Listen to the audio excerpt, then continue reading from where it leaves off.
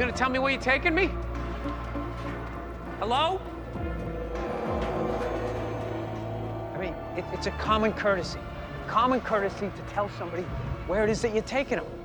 I don't think that's so hard to ask, do you? Oh, you know, for a second, I thought you were this other guy.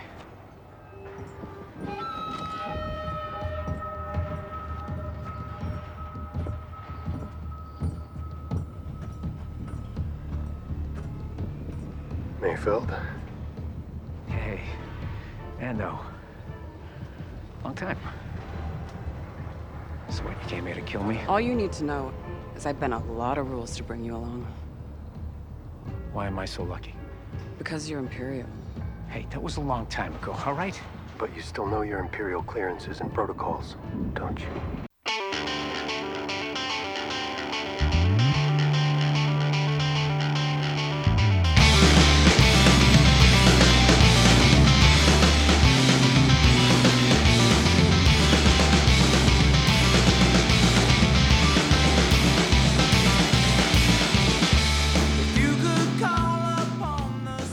Greetings, Bucketheads.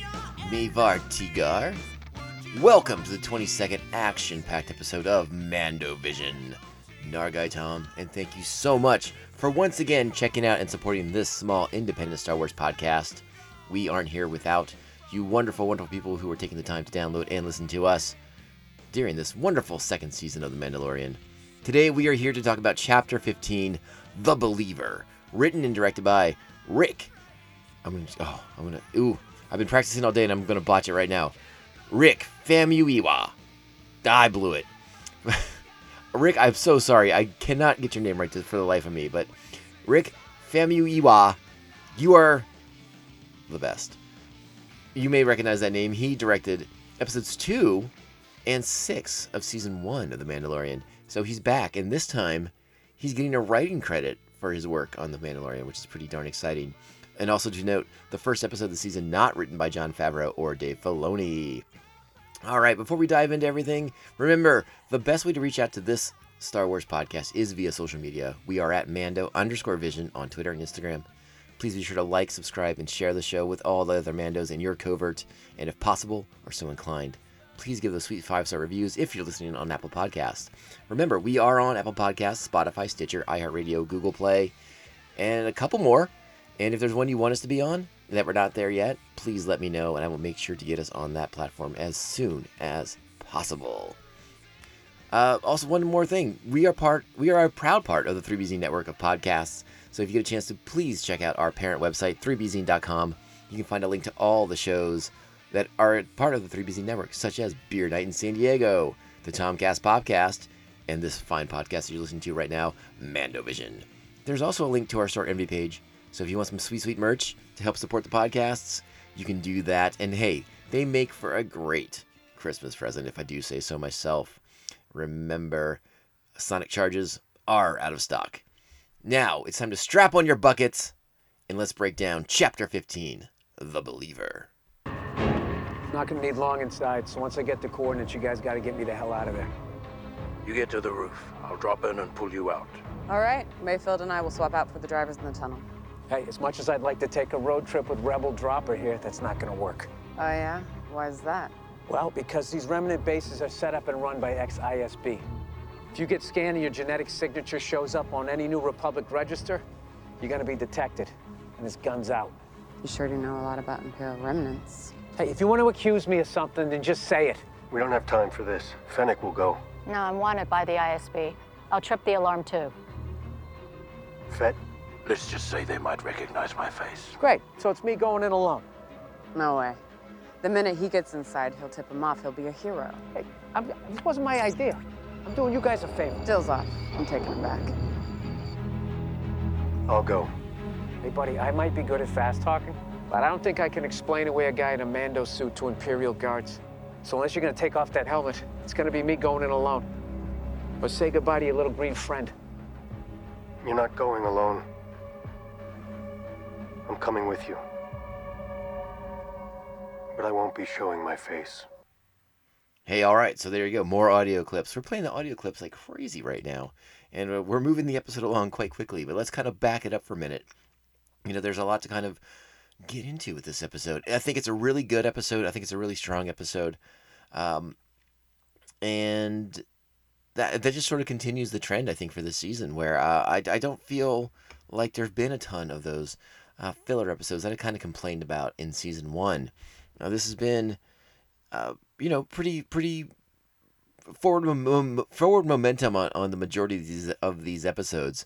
Has it been a little side questy? Has it been a little RPG in that sense? You gotta do a thing to get a thing. Sure, a little bit. That can be that's a reasonable argument to make against this season of The Mandalorian so far. But I've enjoyed the vast majority of what we've gotten so far in this season. I want to kind of explore the title of this episode, The Believer, because my main assertion is that refers to Din Djarin. He is the believer. He believes in the way. He follows the way, and this episode tests those beliefs to the limit, and forces him to confront what he values the most, that belief in the way, or Grogu in rescuing his adopted child from the clutches of Moff Gideon. But there's also a little bit more. I think there's more complexity to that title alone, because we encounter other people of belief in this episode, and I will refer to the returning Ben Burr as Migs Mayfeld, the former Imperial sharpshooter, who we opened this episode with in a New Republic prison camp, salvaging TIE fighters. Really great visual effect on there. I love the way that looked. I thought that was a really killer opening, just to see this junkyard full of TIE fighters. But in relation to the title, I feel like you can look at Migs as sort of the former believer, who lost that belief, and we'll talk about a little bit more about that as the episode kind of progresses, because when Mayfeld was first introduced in season 1, he was kind of a shallow one-note character, former Imperial turned criminal. Yeah, okay, we kind of get that, but now we sort of get, well, not even sort of. I mean, we get Mayfeld's backstory. We learn what disillusioned him with the Empire. Now, was he a true believer from the beginning? Maybe not. He might have just been a man making his way through the galaxy, much like a lot of the other characters are, and he chose to become an Imperial because that was a good way to put his skill set to use, perhaps. Again, but he must have had some belief in the Empire at the time, and then that was obviously rattled to the core by the events that we will talk about in that wonderful scene in the officers' mess at the base. But we'll talk about that again. We will talk about that later. And then the other character who we should definitely talk about as a true believer, again, the other side of the coin, is that Imperial officer that they are with in the mess. Valen Hess is his name, and he is I kind of want to say fanatical in his sort of belief in the rightness of what the Empire does, no matter how many people are killed or sacrificed in the name of order and Imperial control across the galaxy. So they're sort of, again, I do not want to say that this episode, the title does not refer to Din Djarin, because I believe 100% that it does.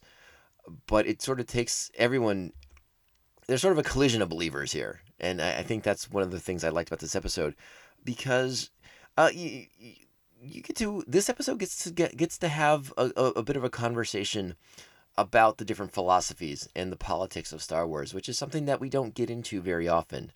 Again, we're not quite there yet, but the scene where Din and Mayfeld are driving the transport and they're going through that small village, and Migs makes the comment, like, New Republic, Empire, it doesn't matter, these people, they're all just invaders. It's an interesting notion. Again, there's a lot of really interesting things that happen in this episode, a lot of interesting conversations, and it allows us to get another view of Star Wars in a way that maybe we don't think about sometimes. And again, we'll talk about that, because there's some kind of complicated things going on in this episode, particularly as we get to, like, the big action set pieces thing, the big transport scene, and the transport scene chase, and then obviously the big shootout and all that stuff. I mean, these are wonderful action set pieces, and Rick directs the holy heck out of them, as he did in chapter 2 and in chapter 6. Remember, chapter 2 is the episode where Din has to get the parts for the Razor Crest back from the Jawas. So there's a big battle on top of the Sandcrawler. Remember that? That was a great action set piece as well. And then obviously the battle with the Mudhorn. And then chapter 6 is the episode that introduces us to Mayfeld as they raid the New Republic prison ship. And again, more great action set pieces, more New Republic security droids, which I always enjoy seeing. And we opened the episode with the Republic security droid too. So a lot of fun stuff. So yeah, I mean, that's where we start. There's a lot to get into. This episode, the first episode, with no Grogu at all, nothing. I mean, even the first episode, we get to see him for a glimpse him at the very end of that first chapter. But this is the first one where he's not in it at all, at least in my recollection. Please correct me if I'm wrong. But we get more Fennec, we get more Boba. Bill Burr's back as Mayfeld. Some people may have a problem with that. I'm not one of them. I'm okay with that. So bring it on. And again, we open up at a New Republic prison planet complex scrapyard thing, and it's just walls of TIE fighters, cockpits built up, and you see different prisoners, different species, basically scrapping them, reducing them to scrap, maybe taking any components that might be of use to the New Republic. That whole situation. We also get to see more of those really cool looking like AT style cranes. We saw that earlier when one of them picked up the Razor Crest out of the water. I think it was chapter. Oh gosh, I'm already forgetting. Was it 10 or 11? I don't know. When they get to the water planet, the one with Bo-Katan, that episode. And we find out that Cara Dune. Now again, from the implication in last episode, it seemed like they were going to jailbreak Mayfeld out of New Republic custody, but Cara Dune's new position as a New Republic marshal permits her certain privileges, and she's able to get Mayfeld released under her supervision, basically, because they're going to use him for a mission. So apparently that falls within the New Republic's parameters, so they're able to remand Mayfeld into her custody. But she's not telling him much, and they make their way back. They start heading away to Kara's ship, which we see in the distance, and it's Slave One, and it's wonderful, and it's glorious, because Slave One is a great ship, and I'm going to talk a little bit more about that in a minute, but I love that ship. If I didn't talk to you about that last week, oh boy, I am such a fan of Slave One, and that cool look that it has, and the way it flies, the way it maneuvers, the distinctive engine sounds it makes. I love Slave One. That is a great starship. But they kind of come over the dune there. As we see Slave One, we also see Fennec Shand, and Boba Fett polished up that armor, gave it a new paint job, and he's looking real good, real good. From the sound clip that we played at the opening of the episode, we put it right out there on Front Street. Why Mando needs Mayfeld. As a former Imperial, he knows the codes, he knows the procedures, the protocols. So Miggs is going to be their way in when it comes to finding Moff Gideon's ship and enabling them to rescue Grogu, which is what we've been building towards here for these final 2 episodes of the season. So they need Mayfeld for that. Now, as they are leaving that prison planet, and they're aboard Slave One. Listen.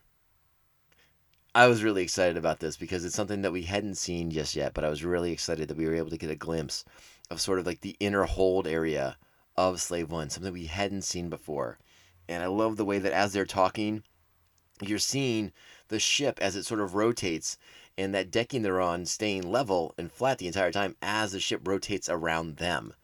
And it's like this crazy gyroscope, and I just loved it so much. It was so fascinating to see. Again, those inner workings, in the films, we've only rarely ever gotten glimpses of Slave One via the cockpit. Which is nice and impressive. But as I said before, part of the aesthetic charm of that ship is the way it maneuvers, the way it flies. It flies almost in an upright vertical position, but when you see it landed, it's on its backside, basically, upright. And you get into the cockpit and you're basically laying down. So it's I was really excited to kind of see the inner workings of Slave One for the first time, and I thought they did a really wonderful job of making it make sense. You know, again, sort of this crazy gyroscopic situation where the ship rotates around the deck so that the whoever's in the cargo hold, you know, whatever people are on board, aren't getting tossed around while the ship maneuvers. I thought it was pretty darn neat. This is also the point where Mayfield tells them that he can't just, you know, access any, you know, bit of data, you know, Imperial networks or whatever to get the information they need. They need to go to a specific sort of internal Imperial terminal. And apparently the nearest one is on the planet Morak, which is a secret Imperial mining hub. Now, something else also happens in this opening sequence here. And that's Boba Fett without a helmet. You saw it. You all saw it. It's Boba Fett without a helmet. Now, this is an interesting sort of development. Again, I'm going to reference the old Star Wars Legends, the old canon that no longer counts. But in that old canon, it was very much assumed, and something that, you know, many writers leaned into and played up, was the fact that Boba Fett didn't remove his helmet. They never gave the specifics of why. It all just sort of led to the building of the mystery of who was the man under the mask. You know, because again, a lot of that stuff, a lot of that old canon predates Episode 2, when we would realize that realize who was underneath that mask. So they really played up that masked man identity of Boba Fett in the old canon, and again, by not having him be someone who voluntarily removes his helmet very frequently, especially not in the company of others. And so it's sort of interesting to see how that aspect of Boba Fett's old canon has sort of been incorporated in the new canon for this group of zealots, as Bo-Katan called them, the Children of the Watch, who, again, as we've learned, they do not remove their helmets in front of others. They do not remove their helmets for no need. They do not have their helmets removed by others, at the risk of not being a true Mandalore anymore. So an interesting dichotomy, an interesting development in the legacy of Boba Fett, and how he's sort of changed in this new canon, and how he sort of is a man who does what he will. Now, granted, he spends the majority of this episode armored up and helmeted up, but you do get that shot of him inside Slave One with no helmet on, and it's something to contrast against Din Djarin, especially as this episode plays out, and Din has to make a very big decision later in this episode. So I think it contrasts nicely to what we've seen with Boba Fett so far. Again, you know, Din's not hanging out with a lot of Mandalorians in per se. I mean, coming against Bo-Katan Kryze was something of a shock to him. Mandalorians who remove their helmet, and then Boba Fett may have Mandalorian armor, but he does not ascribe to any creed of the Mandalorians, and so Din is very much surrounded by people who are like him, but very different from him in the beliefs that he has had instilled in him. And again, this plays out later on in the episode in a big bad way, and is, you know, really important stuff. All right, so we're on Morak, and we find out that the Empire's there, and they're mining Rhydonium, which is the name of a fuel substance, a fuel component, fuel source, if you will, that we've heard mentioned many times in Star Wars The Clone Wars, in Star Wars Rebels. It's been in there. It's highly volatile, leads to a lot of explosive things happening. But it's important. You need it to do things, to make things go boom a lot, or to power starships. No coaxium in this episode, by the way. It'll be interesting to see how much coaxium is embraced in the larger Star Wars lore down the road, or if that's just going to be kind of like an anomaly for the Solo film, which was, I think, the first time I'd ever heard the term. I don't know. What is you all's recollection of you all's, by the way? Really great grammar so far in this podcast. But I'm curious what you all remember of coaxium, if anything at all. You know, has it been used other places? I don't think so. I sure don't think so. Anyways, so we have to form a plan, and that plan gets complicated by the fact, from the sound clip we just played prior, that facial recognition is a bit of a big deal for the the Imperial Internal Security Bureau. I'm sorry, the Imperial Security Bureau, the ISB, who is running this facility, this remnant facility, as it's called. They actually use the term remnant, which I was really stoked about too, because I've referred to them as the Imperial Remnant in the past, because it's terminology from old canon, old lore, but I feel like it may be the first time in the new Disney canon that it's been referred to as the Imperial Remnant. So again, exciting developments, exciting things happening across the boards here in this episode, and just kind of like the subtle incorporation of old things into the new things, and I love it so much. So Migs tells us about what's going on, why Mayfeld can't go in there by himself, but you know, Cara Dune, Fennec Shand, Boba Fett, all known to the Imperial Security Bureau. So any facial recognition on them is going to trigger alarms and alerts and get guns drawn and cause all kinds of crazy chaos. So the decision's made that Din Djarin will have to go in with Migs, because they're not going to send Migs in alone. They don't trust him. They think he could easily rat them out. And that's partially because we don't know his backstory yet. We don't know why he left the Empire. We don't know the circumstances or the situation in which it was. They just view him, Cara Dune in particular, views him as an Imperial to this day, to the core. So again, there's no trust there. There's no belief that he's gonna honor the deal that they've struck, and it puts them in a situation where Din will have to put aside his Beskar plated Mandalorian armor and don the armor of a transport trooper, running the Rhydonium back to the Imperial facility where it would be refined. So Din swaps out his armor for the Stormtrooper armor, or not Stormtrooper, that transporter, geez Louise, that Imperial transport trooper armor. And then they make their way to the refinery. They have their truckload of the Rhydonium, and as they're going about on their merry way, you see the bombed out wreckage of other transports that have exploded along the way. And I think we're supposed to make the assumption that the Rhydonium is so volatile that these ships, these cruisers, have all exploded. But there's so many of them in such a close proximity that I think we have to have kind of our red alert flags up. Yes, I know red alert is not something we say in Star Wars, but the red flags go up, and you have to start paying attention to what's going on here. Now, as they roll through the village, we start to get a little bit into that unique sort of Star Wars philosophical political discussion that is again rather unique to Star Wars. Sometimes we get wrapped up in the big action, the big adventures, and it's easy to forget. There are people who live in this galaxy who are not the heroes all the time, and who aren't making the sacrifice to be a rebel or to be on the side of the Empire. They're just trying to live their lives, and that is one of the neater aspects of The Mandalorian. Is sort of it's weird to say ground level approach to Star Wars, but you have more of a man on the street sort of vibe here. Particularly as Din is gazing out the window at the people of this town and how they've sort of been oppressed by the Empire, and it leads to an interesting conversation.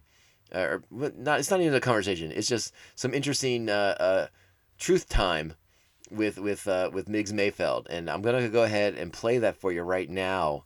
And it's a little bit of a long scene, but I'm gonna let it run as best I can and try not to talk over it too much. Here we go.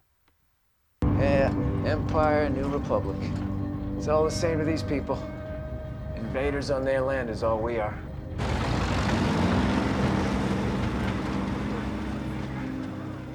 I'm just saying, somewhere, someone in this galaxy is ruling, and others are being ruled. I mean, look at your race. Do you really think all those people that died in wars fought by Mandalorians actually had a choice? So how are they any different than the Empire? Look, if you were born on Mandalore, you believe one thing. If you're born on Alderaan, you believe something else. But guess what? Neither one of them exist anymore. Hey, I'm just a realist. I'm a survivor, just like you. Let's get one thing straight. You and I are nothing alike. I don't know. Seems to me like your rules start to change when you get desperate. I mean, look at you. You said you couldn't take your helmet off, and now you got a stormtrooper one on, so what's the rule? Is it that you can't take off your Mando helmet, or you can't show your face? Because there is a difference. Look, I'm just saying. We're all the same. Everybody's got their lines they don't cross until things get messy.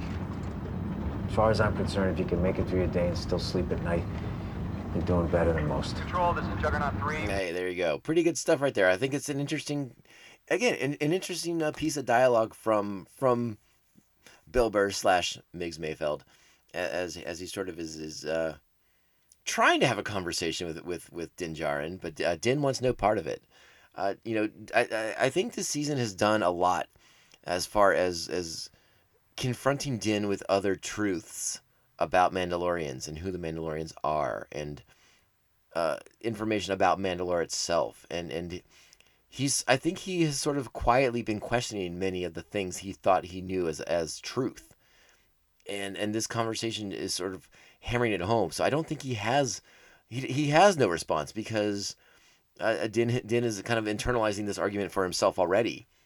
His experiences with Bo-Katan and Ahsoka Tano. Again, he was told the Jedi are the enemy, and he made a very powerful ally out of Ahsoka Tano. He made a powerful ally with Bo-Katan Kryze as someone who he initially viewed as not a true Mandalorian, and I think who proved themselves to be true Mandalorians, despite the fact that they've removed their helmets, and despite the fact that they conduct themselves very differently than the Mandalorians he has been around, been raised by. Again, this Children of the Watch, and don't think we're not going to talk about Children of the Watch during the episodes in between seasons 2 and 3, because we most certainly will.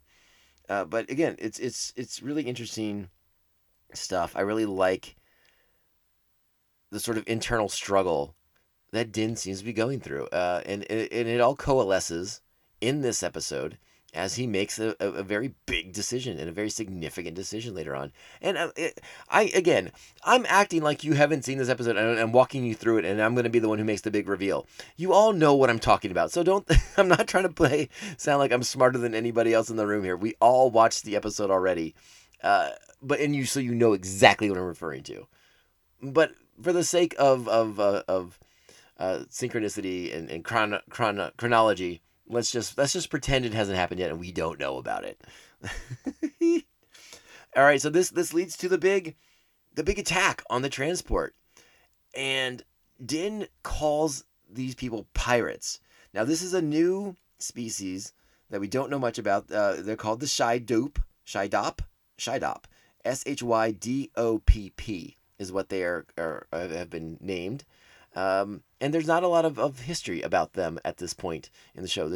We do not know anything about them, but they are listed. Again, Din calls them pirates, which is an interesting point of view, or is it an interesting name to call them, I should say, because listen, let's be honest. The actions of these aliens, of this group of marauders, and I use the word marauder just to kind of act as an adjective here for me. For pirates, they don't do very piratey things. I would think a pirate is there to steal the Rhydonium so they can make the profit from it. They can refine themselves and sell it for themselves in the black market. That's not what they're doing. They're attempting to blow up the Rhydonium, to blow up the Imperials, which makes me wonder if perhaps they are not pirates, but freedom fighters for this planet, for Morak. And that's sort of the take I had on it watching this episode. And I've not found any other articles or anything. There may be something on Twitter by now. There may be some other comments that I haven't come across just yet.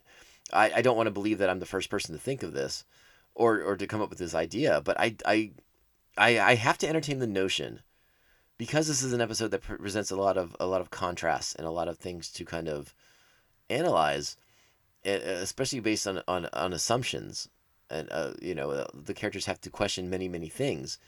I think it's fair to question Din's assertion that these are just pirates and marauders, and they're there to do harm. Now, yes, they are an obstacle that Din and Mayfeld have to overcome to get to their objective, so they can achieve what they have to achieve, so they can get that information to rescue Grogu. But it's not as clear cut. It may not be as clear cut as all that in the long run, in the grand scheme of things. Again, these could very easily be freedom fighters who are trying to, end imperial oppression. They are blowing up transports. They're not robbing them. They're blowing them up. There's no profit to be made from that. Pirates want to profit. So I have to question these things. It leads to a wonderful action set piece, like we talked about. Rick directed the hell out of that Jawa battle scene in Chapter 2, and my first reaction was, I was like, oh my gosh, this is like a Mad Max movie happening right here, like a Star Wars version of Mad Max. But friend of the show, Ken Garton, who has joined me on the Tomcast podcast to discuss Iron Man and some other Marvel things, pointed out to me that this is actually reminiscent of a William Friedkin movie called Sorcerer, about a group of like tanker truck runners going through a dangerous stretch where they are attacked by marauders and things like that.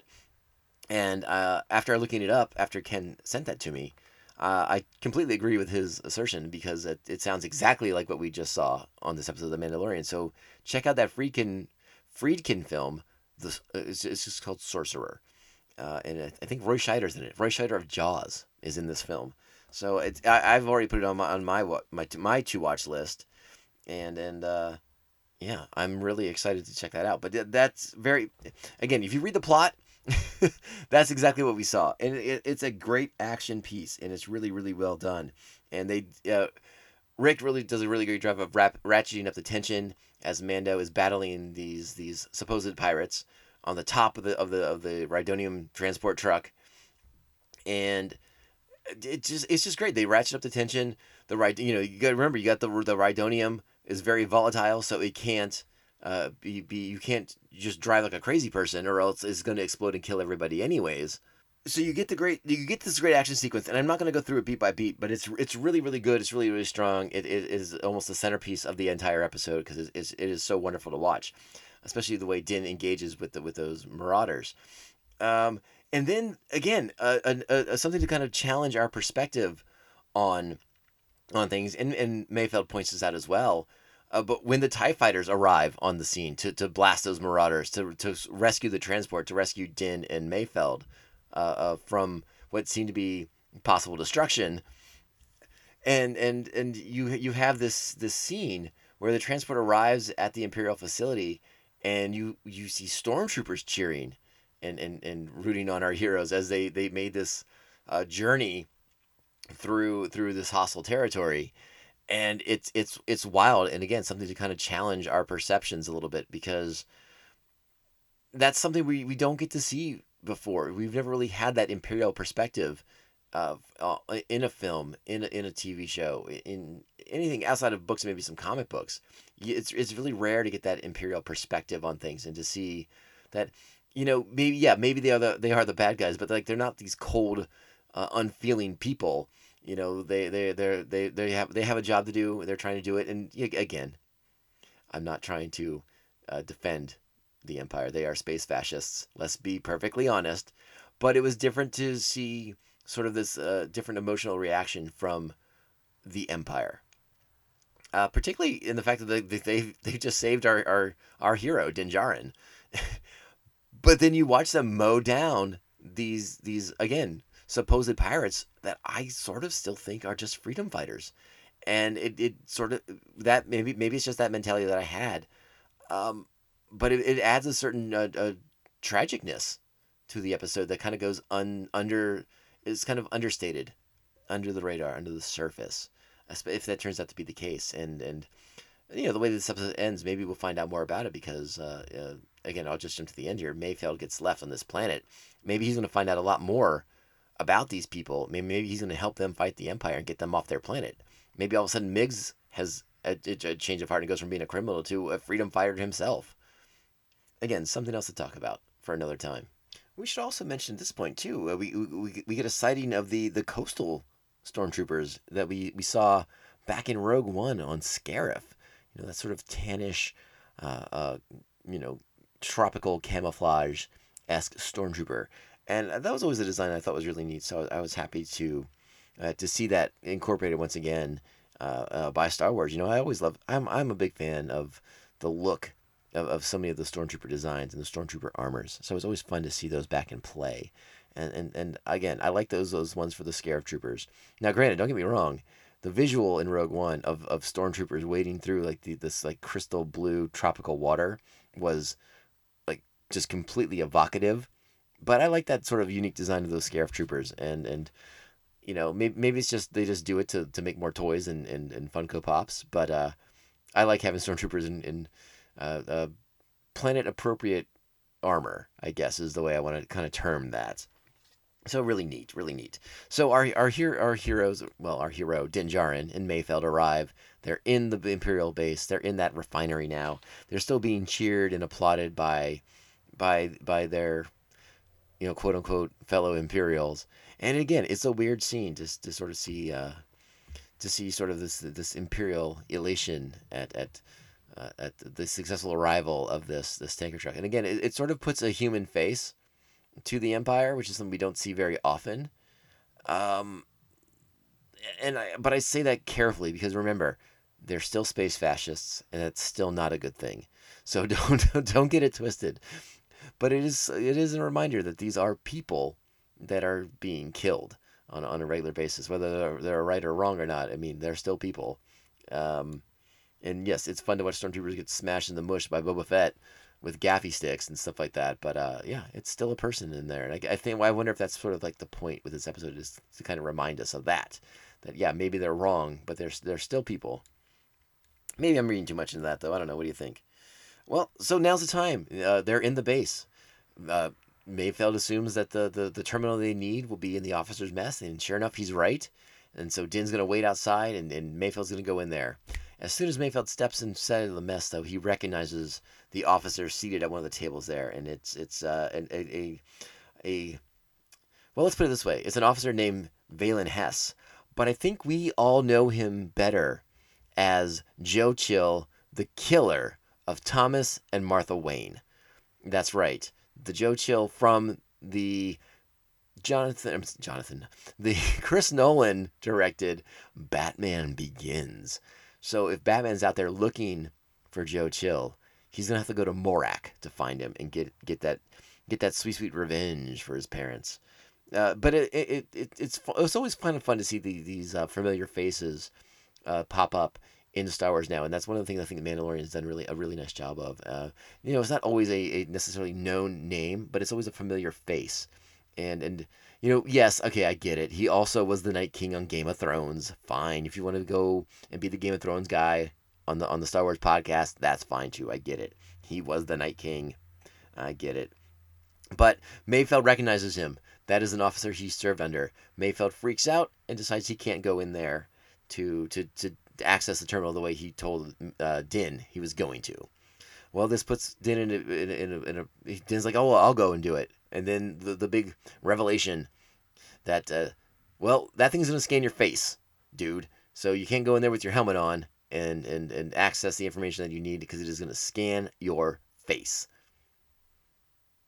And this is sort of the moment where Din, he doesn't contemplate it for too long.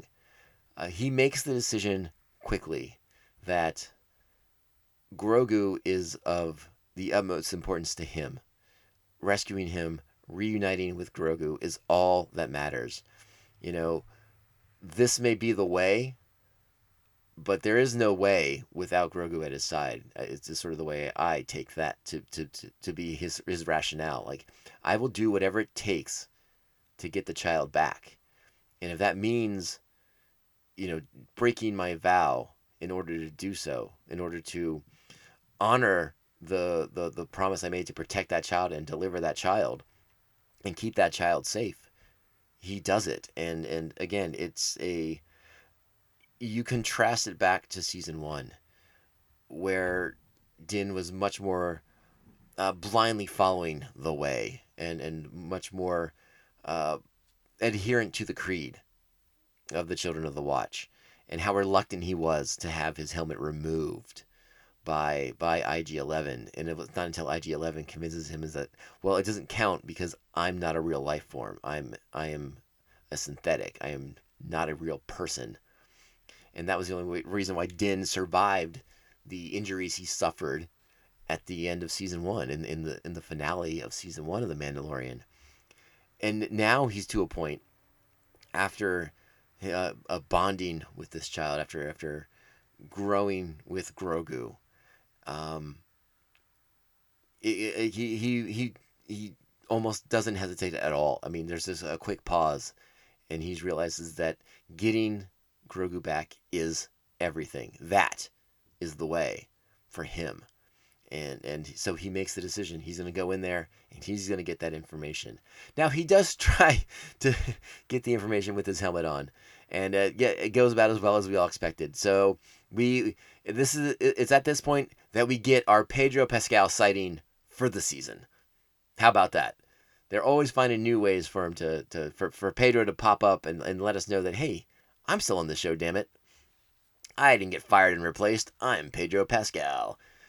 And it's a significant moment in the development of Din Djarin's character, as he puts Grogu ahead of the creed, of the way, of everything he's sort of been taught about being what it means to be a Mandalorian. And this season gave him the trials and the tribulations to I think help make that decision. And as he's grown with the child, as he's bonded more to Grogu, as they become closer as this sort of a unique family unit, the decision's obvious. There really isn't one for Din, and he knows that. And like I said, I think he makes that choice fairly quickly.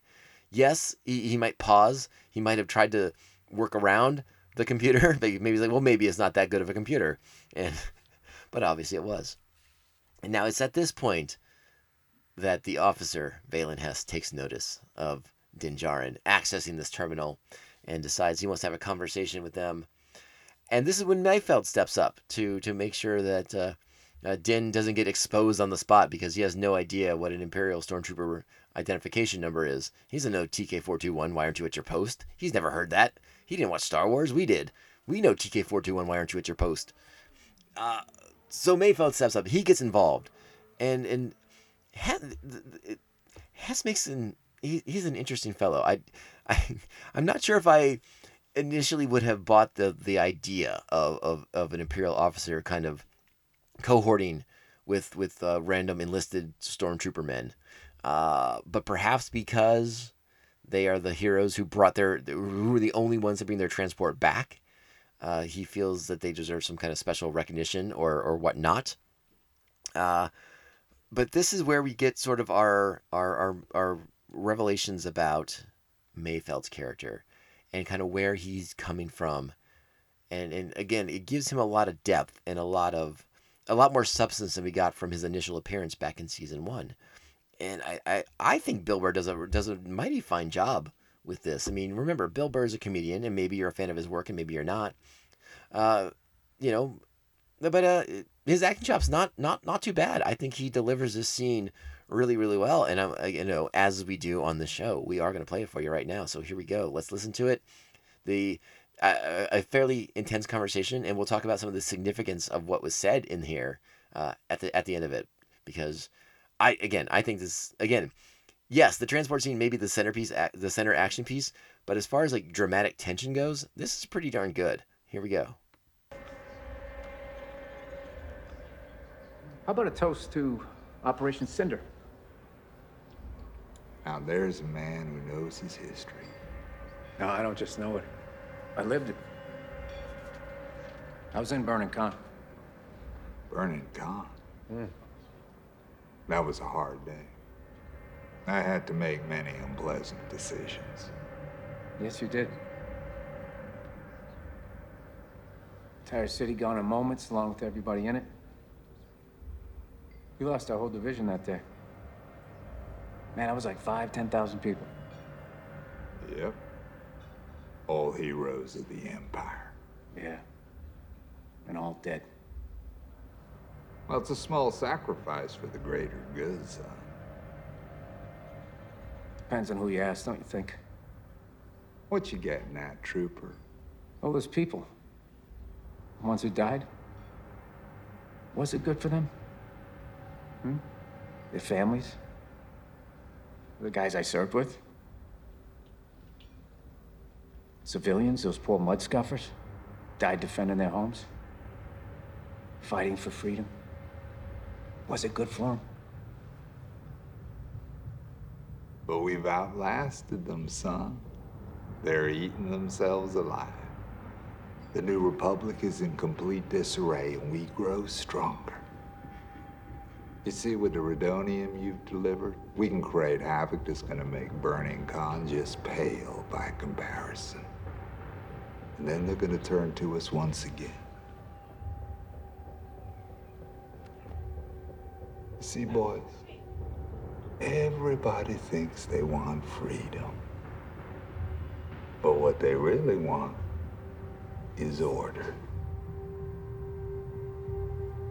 And when they realize that, they're gonna welcome us back with open arms.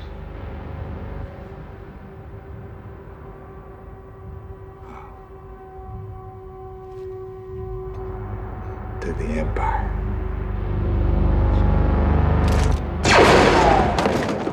Boom, in the chest. Love it. Great stuff right there. And that begins the shootout, which triggers an escape. I love the next shot, which is an awkward stare of a stormtrooper with a cafeteria tray in his hands, right before Miggs plugs him in the chest. Great stuff. Really, really good. Oh, watch that all day. I did neglect to mention the Office Space reference just prior to this scene where Mayfeld tries to usher Din Djarin out of the room and by telling him that they have to go and finish their TPS reports. So great Office Space reference. I'm sure everyone caught that one. I don't think that was a super subtle Easter egg, as I think we've all have seen Office Space at least 42,000 times over the years. But the big significant part of that conversation was Operation Cinder itself.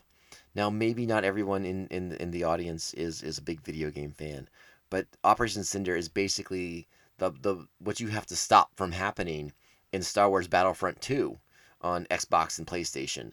A really fun video game. I have to admit, I have not completed it, but now I'm actually a lot more interested in going back to finish the game. But Operation Cinder was it was a contingency plan by Emperor Palpatine. By Emperor Palpatine, that he called contingency. A little weird and redundant, but okay. But yeah, Operation Cinder involved the destroying of core Imperial worlds, running them to the ground, making it so that if the Empire falls, if he were to fall, the Empire would go with him, and there would be nothing left for the New Republic to be able to take over. Basically, there'd be no these core important worlds to the Empire would not exist for the New Republic, and thus would make the New Republic completely unstable and untenable. And then they would move, the Empire would move and rebuild these worlds in the unknown regions where clones of Palpatine were secretly being developed, which we saw in Rise of Skywalker. That's the basic gist of the game. But it is a fun game. I do need to go back and finish playing it, I'm not going to lie.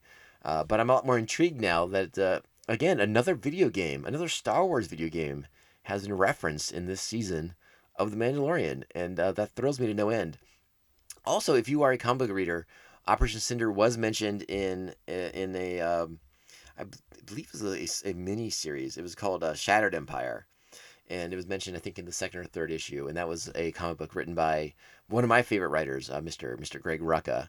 So if you want to read a little bit and get us some reference points, I don't think they go into great detail in my recollection of that comic book, but again, Cinder is referenced, and you can do a whole deep dive on Operation Cinder as well. There's a lot of fan belief that Operation Cinder was actually inspired by an old Marvel comic from the early 80s, where a Imperial admiral, I think it was an admiral, had this whole plan for satellites to wreak havoc on planets. They were designed to control weather, but he saw the military applications and used them to level cities and destroy planets. And that's basically what Operation Cinder is. They're going to level these Imperial core planets, core worlds, so that the New Republic has nothing, there'd be no stability in the New Republic. The Emperor's going to take it all down with him. So again, an interesting, fascinating reference. And again, it leads to a really great shootout in the Imperial mess, and Mayfeld and Din have to make their escape from the base. And this is where we get some great stuff with Cara Dune and Fennec Shand up on the hillside, just picking off stormtroopers left and right with sniper rifles. Just some great sniper play. Boba Fett's in Slave One. He's flying to the rescue them. It's really great. Again, another action set piece that's so good, and Rick does a killer job directing the holy heck out of this. I don't have much more to say about it because, again, it's an action set piece. I don't want to go through it beat by beat with y'all. You've seen the episode. You know how good it is. But I did love Fennec and Cara just picking off stormtroopers left and right, enabling Din and Mayfeld to make it to the rooftop, and then to make that big jump onto Slave One and take off.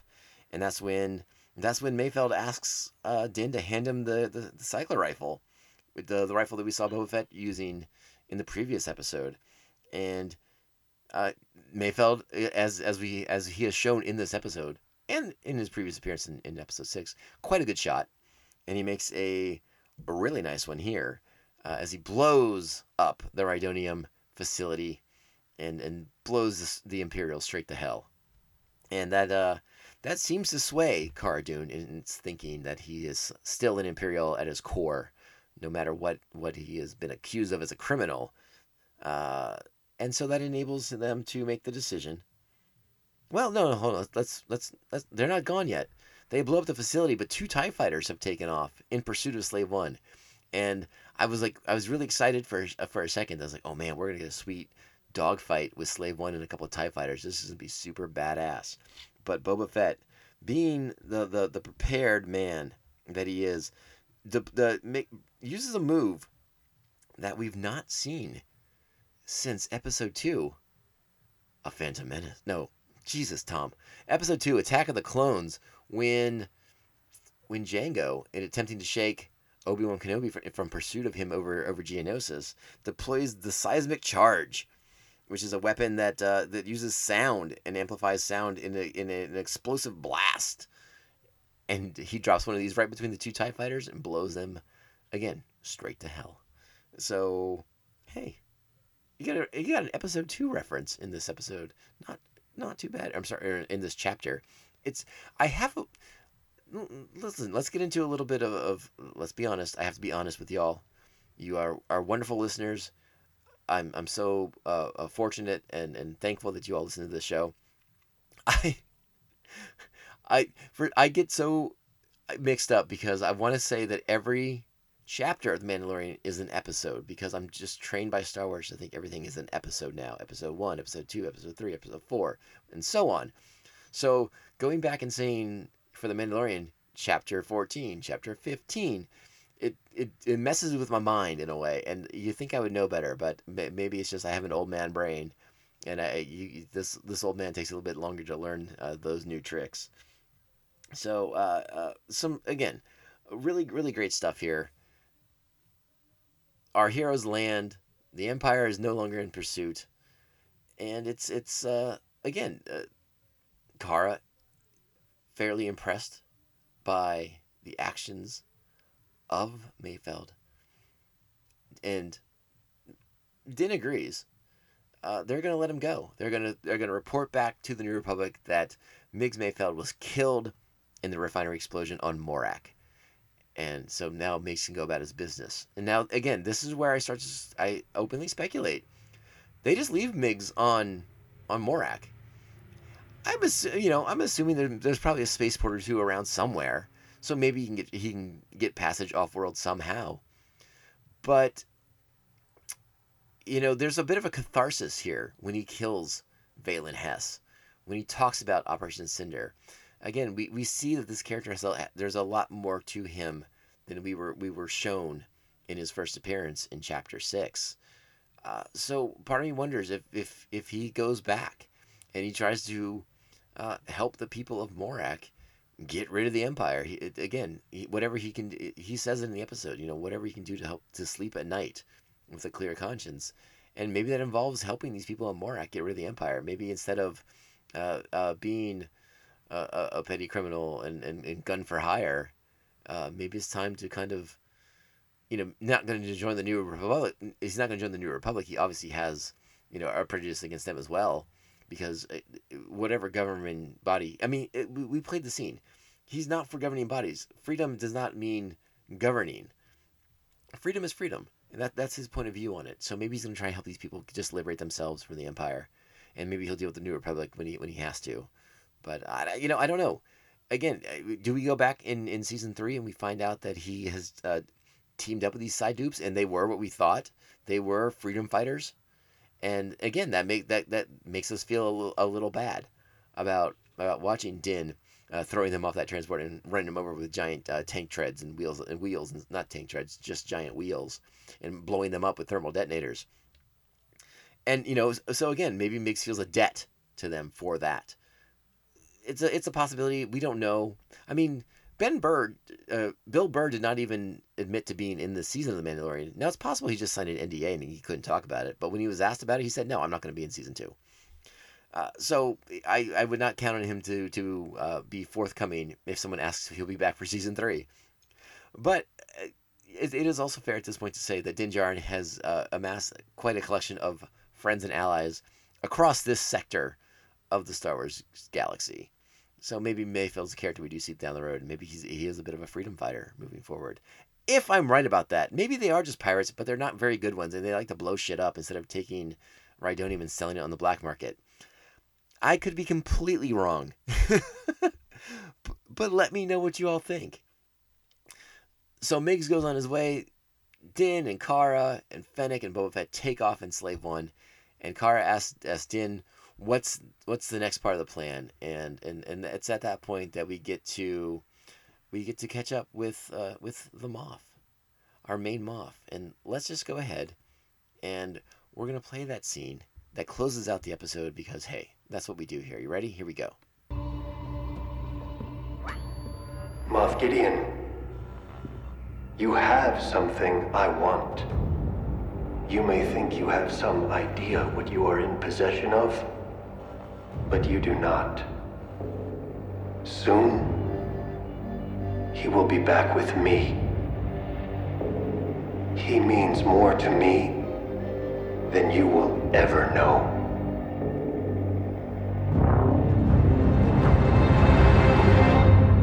Bam. There it is. Declaration of intent from Din Djarin to Moff Gideon.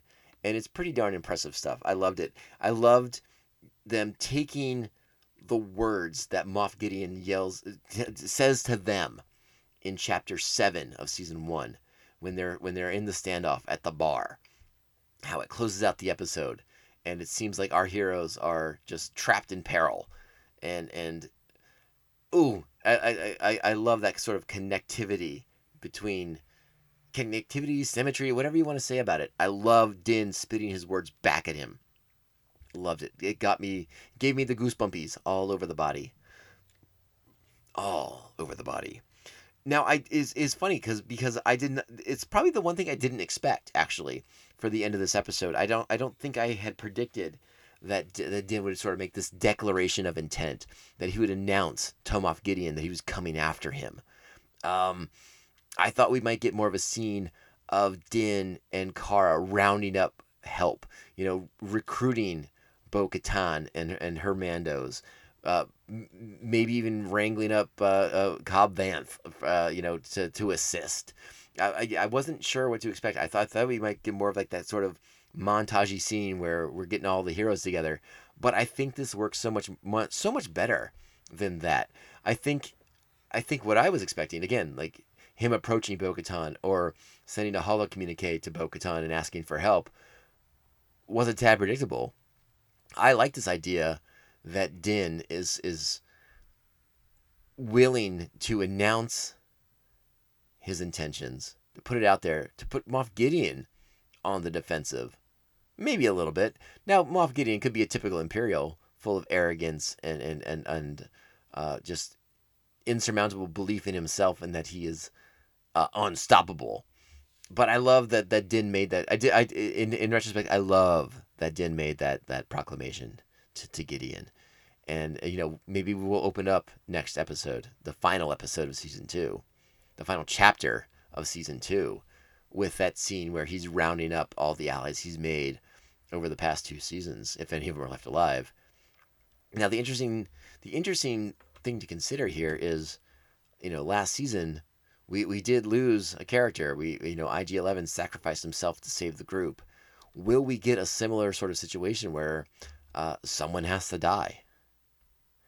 And listen, I don't want to say I'm calling my shot because I don't know if that's I don't want to play that game necessarily, but I do think someone will not make it out of this. You're gonna, especially if they're on an Imperial Star Cruiser, someone's not gonna make it off that ship alive. And I think there is a reasonable basis to believe that it will be Cara Dune who makes the sacrifice to save our heroes, to help Din reunite with Grogu and escape the Empire once again.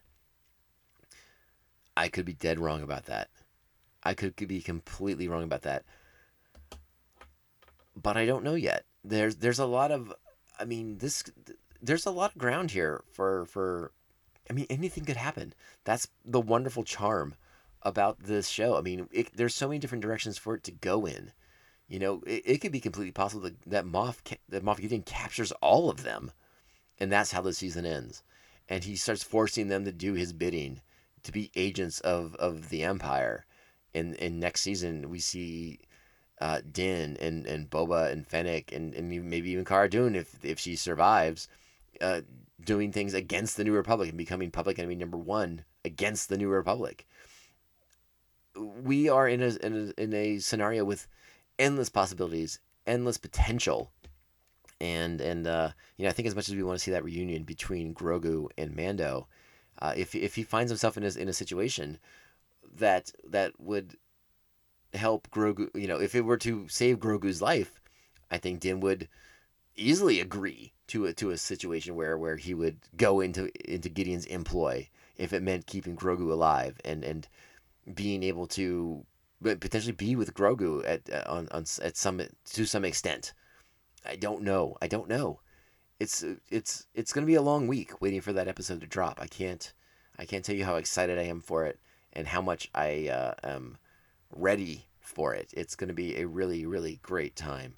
And yes, once again, I will be up at 3 in the morning. I may even get up a little bit earlier because I suspect this episode will probably push an hour pretty easily.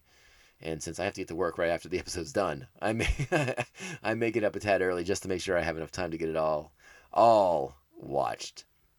With that being said, this has been MandoVision, our review, our breakdown, our analysis, a little speculation for Chapter 15, The Believer, written and directed by Rick Famuyiwa.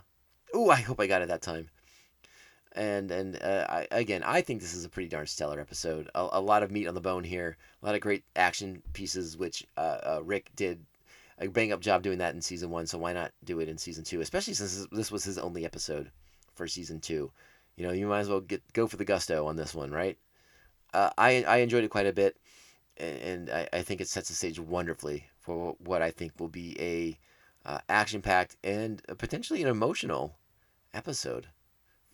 Closing episode for Season 2. Again, we will be going into Chapter 16, the Season 2 finale. It's going to be a big deal.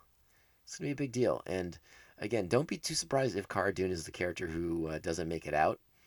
I say that based only on the fact that, I don't know how Disney feels about her tweeting.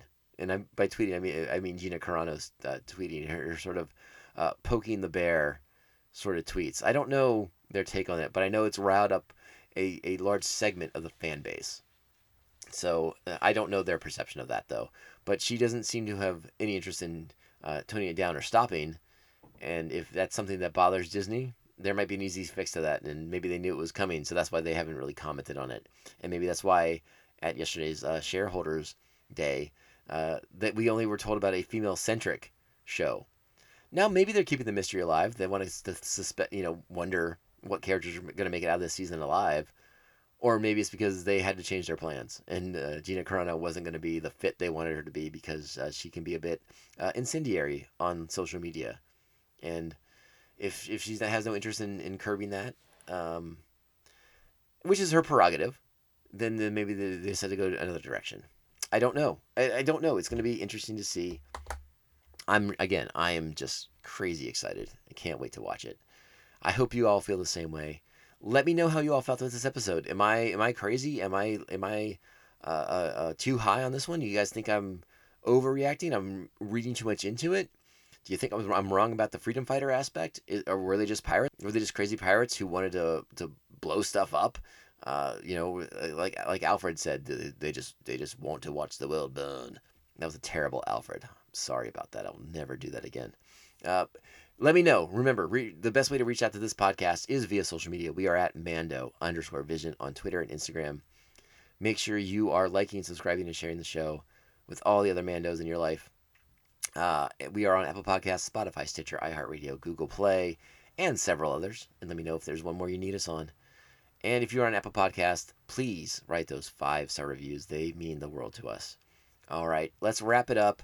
Let's get out of here. Let's go watch Chapter 15, The Believer, all over again because it's that darn good. All right, thank you all so much for listening. I will be back, well, definitely next Friday, but maybe there'll be another Bantha Tracks in between. We'll see what else pops up on the Star Wars radar in the meantime. But remember, until the next time we talk, this is the way. This is the way. This is the way. This is the way.